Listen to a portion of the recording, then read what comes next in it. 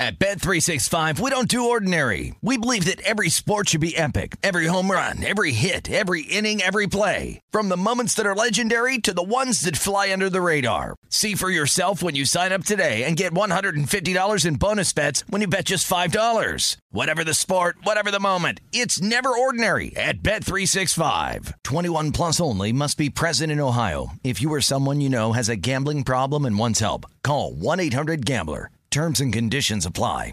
Are you on the hunt for a new home this spring, but don't know where to start? Fisher Homes is your solution. Your new home should reflect you, from the front door to the kitchen, and even your outdoor space. Start your journey by selecting your ideal home site, like in a cul-de-sac or that's tree-lined, and then choose from a variety of expertly designed floor plans. Bring it all together at our Lifestyle Design Center. Let Fisher Homes be your new home solution this spring and start making memories at FisherHomes.com.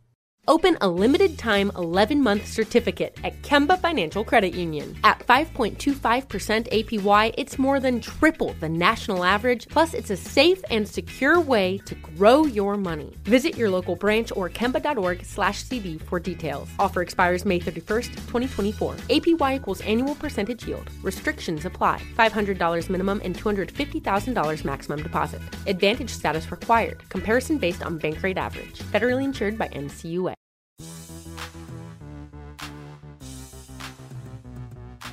What's going on, and welcome into the Pelicans podcast presented by SeatGeek. I'm Daniel Salerson alongside Jim Eichenhofer from Pelicans.com. We are finally come to the end of our player recaps, and we've saved the best for last. Will Guillory from The Athletic joins us as we talk about E'Twaun Moore and Derek Favors, both considered, I guess, the uncles of the team. And Will, we realize that you are not an uncle, but you're an uncle at heart, I feel like. So this was the opportune time to have you come on and kind of put a bow on our player recaps.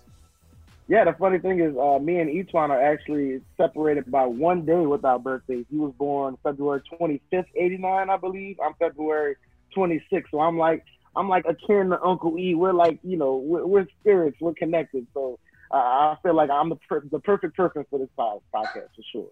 Well, I'm glad also that you're not a 90s baby, because I probably would have been mad at you just for being that, because that means you're pretty young. And so I would have been angry at that. So I'm glad that you and E'Twaun have a lot in common. But let's talk about here just E'Twaun and Derek in general before we get into individual guys, because those were, we talk about Zion Williamson, and he kind of relied on Uncle E a lot during this season, kind of the veteran to go to. And then you have Derek Favors, who you can tell when the Pelicans were without him, how much they missed him. How valuable were those two guys, not only on the court, but more off the court with such a young team? Yeah, coming into the season, we knew this was going to be a very young team, making that transition from last year.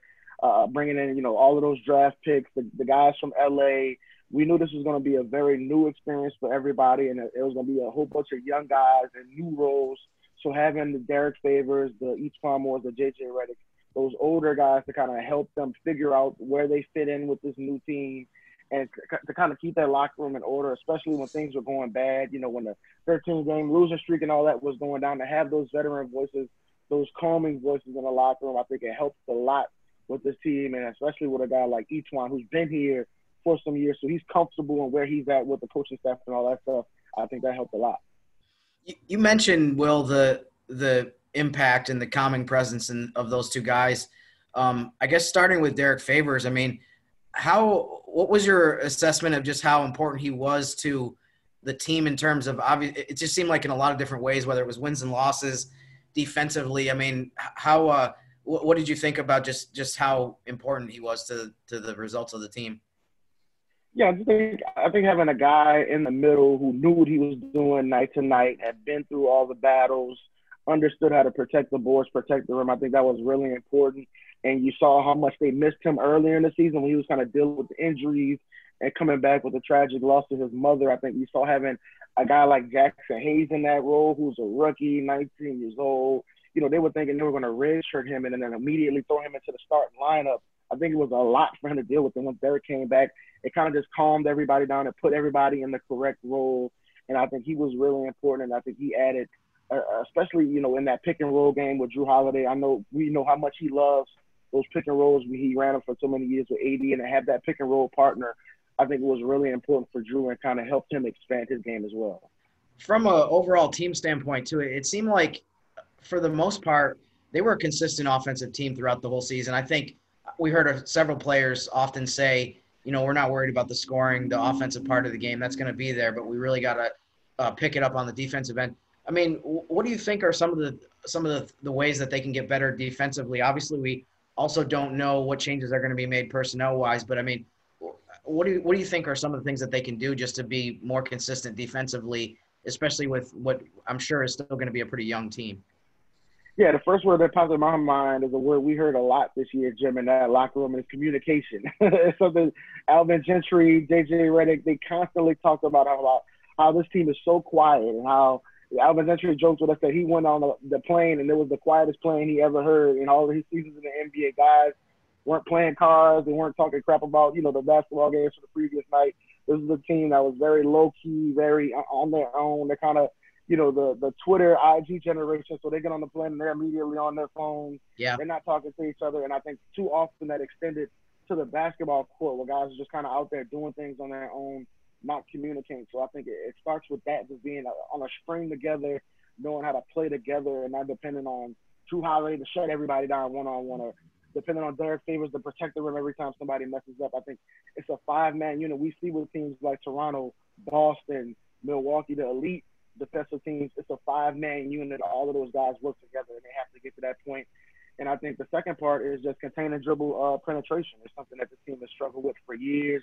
Outside of Jrue Holiday, we know how good he is, but they struggle to find that second guy next to him.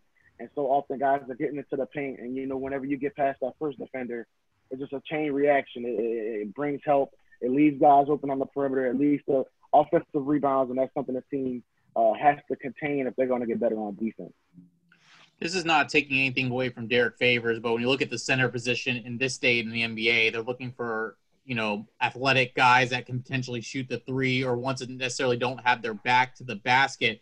But Derek Favors is a very valuable asset to this team, and you saw it when he was not on the floor. So with that being said, is there still a place for a guy like Derek Favors in this league right now, just because of his defensive presence, just because of his veteran leadership, things like that? I'm not saying that should the Pelicans go away from Derek Favors, but it just seemed like with a league going to, a bigger, faster kind of Bam Adebayo type center, it seems like there is still room in the league for a guy like Derek Favors. Yeah, absolutely. I mean, we always know that no matter how many threes teams shoot, no matter how much, games going to the 120s and 130s, we know big games always come down to defensive rebounding. We saw Game 7 between Denver and Utah, how like it was an 80-78 game or whatever that was. We saw Houston come down to the final block. That won the game. Defense is always going to matter, and having a guy like Derek Favors who knows how to play, who knows how to communicate, who knows where to be on defense, I think that's always so important. And I think so much of defense in today's NBA is anticipation and being there before the play happens. And because the court is going to be so spread apart no matter who's out there. The teams are going to have 4 to 5 3-point shooters out there. So it's not like you're going to be able to load up on one side of the court and contain teams that way. You got to anticipate what's coming next. And I think having a veteran guy like Derek Favors, who's been through so many battles, and I think that showed this year his ability to anticipate where guys were coming from, anticipating that rotation early. I think that's just as important as making the block or getting there and taking the charge, is being able to see what's happening before it happens. And I think Fave did a pretty good job with that this year. Let's move on to E'Twaun Moore. And we've talked about this all year. It's been kind of funny back and forth with Todd Graffagnini, who was a rookie in the NBA this year. And I remember at the beginning of the year, I talked to him. I go, watch out for E'Twaun Moore's floater. And at first, E'Twaun struggled a little bit at the beginning. And he would look at me with this, look like I got in trouble from my dad. Like, you told me about E'Twaun Moore's floater, and it's not really happening. And then all of a sudden he got going. And I remember between you and Andrew Lopez would look down at the arena because we all sat in the same row. And kind of like, I told you. I mean, man, that's one of the sweetest shots in basketball with him. And I felt like that was his bread and butter and just such a fun thing to watch with E'Twaun. I feel like we did prove Todd Graffagnini wrong. Not that he said it wasn't bad, but I think we had to prove to him that Uncle E had one of the best floaters in the game, don't you think?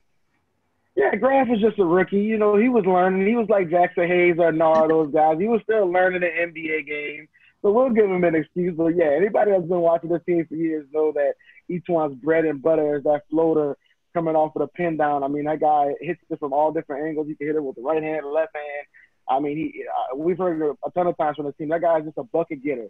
He just knows how to – you put him on the court, he'll figure out a way to put the ball in the basket.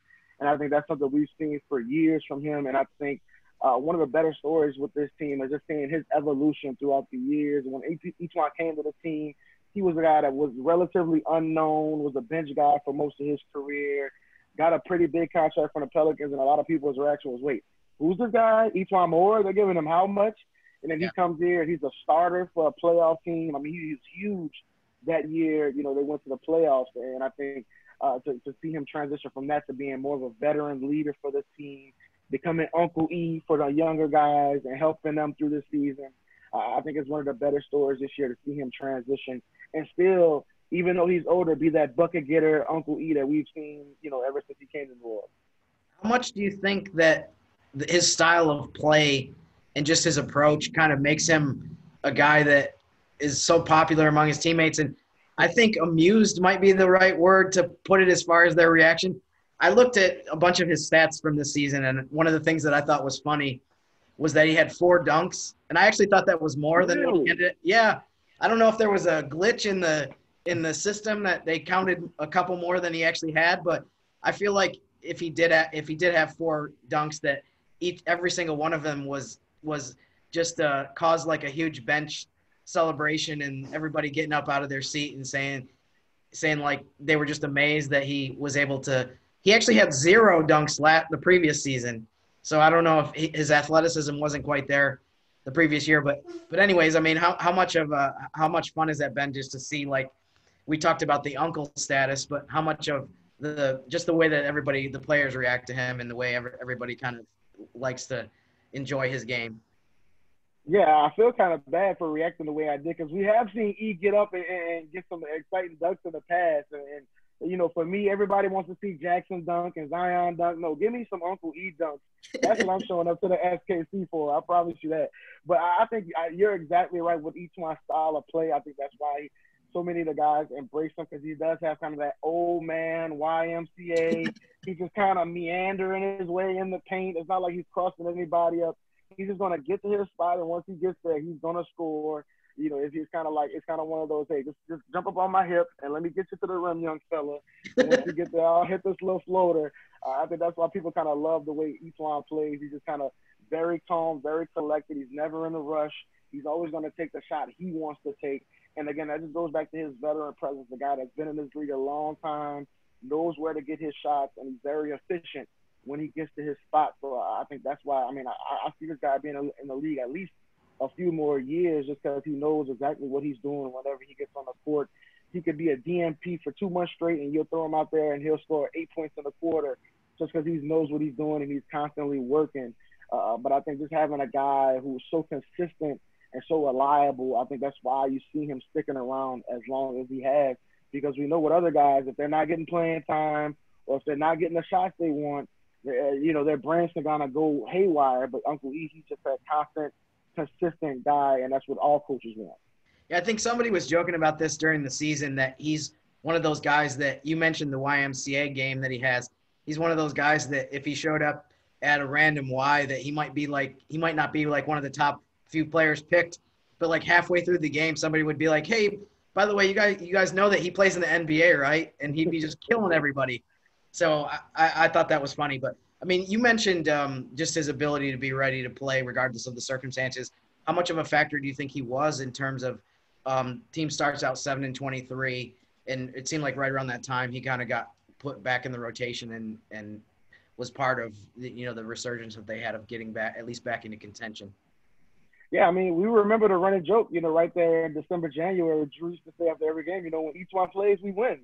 And, it kind of goes back to what we were talking about, just that consistency, a reliable guy. We know Drew and E'Twaun have played a ton of games together, since they came to New Orleans. So I think that reliability, a guy where, this team was so young and they had so many moving pieces and guys were injured in and out of the lineup, just to have somebody out there that Drew can kind of depend on and say, okay, when E'Twaun's out there, I know what he's going to give me. I know what areas on the court I can rely on him to be at. So I think just having that presence out there, I think was really important just to kind of steady everything down for this team because it was so new early in the season, just to have some kind of just something where they kind of felt like, okay, I know what this feels like. I know how to play with this guy. I think was really important. And I think the fact that, he was making shots. I mean, he was playing really well during that stretch when they kind of turned the season around and they needed that offensive boost off the bench because there was a stretch where the bench was really struggling outside of J.J. Redick. And, they were starting J.J. Redick for a big chunk of the season as well. So having that extra scorer off the bench, a guy who can knock down those corner threes, get you some buckets in transition was really important. And I think that it was kind of confusing at times how his role would just kind of go up and down. But I do think you got to give him a lot of credit for being able to say, okay, no matter what my role is, or whether I'm getting 20 minutes or no minutes, I'm going to be ready. And I think maybe above anybody else on that team, you could say that no matter what, E'Twaun was always ready. It's funny. We talk about E'Twaun and his professionalism and always be ready. I don't know if you all noticed it, but every time that, we would request E'Twaun for the media, he'd always come around and go, who, me?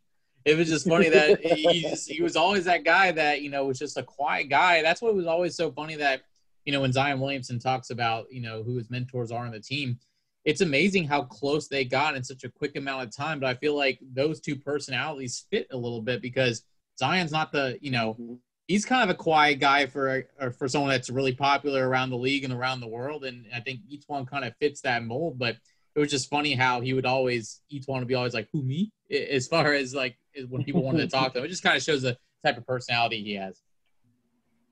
Yeah, and I think one of the interesting stories we heard from Zion early in the season was, as a college kid or a high school kid, you're not watching all 30 NBA teams. You're not tuning in the league pass every night.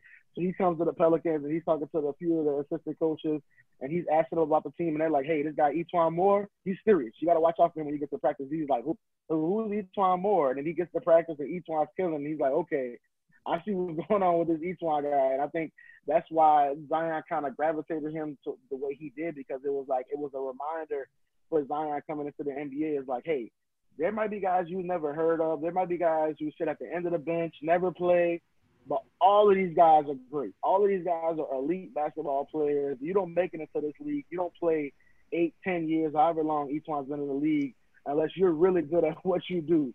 So I think that's why something Zion really admired about him, the fact that E'Twaun's not the most athletic guy. He's not going to shoot 45% from three. He doesn't have amazing handles, but he just knows how to get the job done every single night. He knows how to put in the work to improve his game. And I think more young guys should look up to older players like that and say, okay, how have you stuck around in the league as long as you have? And I think E'Twaun's a perfect story of what it takes to be on a team throughout your contract and get more contracts down the line just by putting in the work every day and knowing your role. Absolutely. Well, this was good stuff about Uncle E and Derek Favors. Will, it was a pleasure having you on. I know we haven't seen you in person in a very long time. I hope that's not the case. Long. It's been way too long. I miss our media availabilities, our travels, our Piazza Italia in Portland. I know we got to get all that stuff together. I know. I saw you tweet about it the other day, and I was like, oh, I can't believe you just mentioned that because now it makes you really want to go back there. But hopefully we'll be able to talk soon. Keep up the great work during the offseason. I know it's still going to be a busy one with the new coach and the draft and the free agency, and who knows when basketball will start up again. But keep up the good work with the Athletic, and I appreciate you having me on. All right. Now I appreciate you guys for having me for sure. Absolutely. And what I really miss most, I just want to say this, what I really miss most is arguing with Jim during games about end of quarter shots. It happened the other night when Russell Westbrook refused to take a shot, and I was looking at my phone waiting to get a text from Jim, and it didn't happen. So maybe we've squashed the beef, but it's still ongoing about should you take the shot at the end of the quarter. I know every time it happens, I'm gonna get a text from Jim. So I can't wait till we can do that again in person. What was the game? I forget which game it was. There was a playoff game where somebody took like a 60-footer. Maybe it was a seeding game, and it went in, and I immediately got on my phone. I'm like, where's Will Guillory? He needs to know that this is the right way to play basketball. And, we were talking about uncles earlier. I feel like – I know you said you're not an uncle, but you are a godfather. I think uncle behavior, if I could look in my uncle handbook, I would – if you go through and scroll through, you would find that you were supposed to shoot at the end of quarters, not worry about your field goal percentage. So we'll talk about that more down the road when hopefully, like Daniel said, we get to see each other in person. But for the time being, you will continue to get texts from me whenever any NBA player makes a shot beyond half court. Oh yeah. At the end. Whenever a guy sends one over the top of the backboard and ruins their 3-point percentage, I'll make sure to text you as well. The debate continues. I love it. I appreciate it, guys. And that will put a bow on our player recast. Big thanks to Jim for all of his help during these last 2 weeks as we recap what was a pretty adventurous Pelican season, as we talked about with Will. More to come here on the podcast. We'll take a little bit of a break.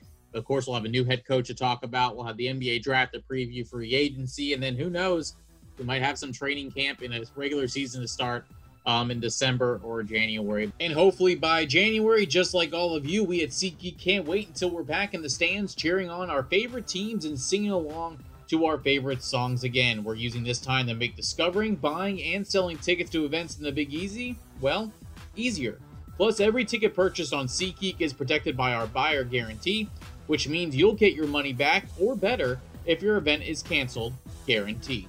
Download the SeatGeek app today, and when the time is right, let's go. Well, hope you all have a great rest of your week, and we'll talk to you soon. For Jim and Will, I'm Daniel. Thanks for listening to the Pelicans podcast presented by SeatGeek.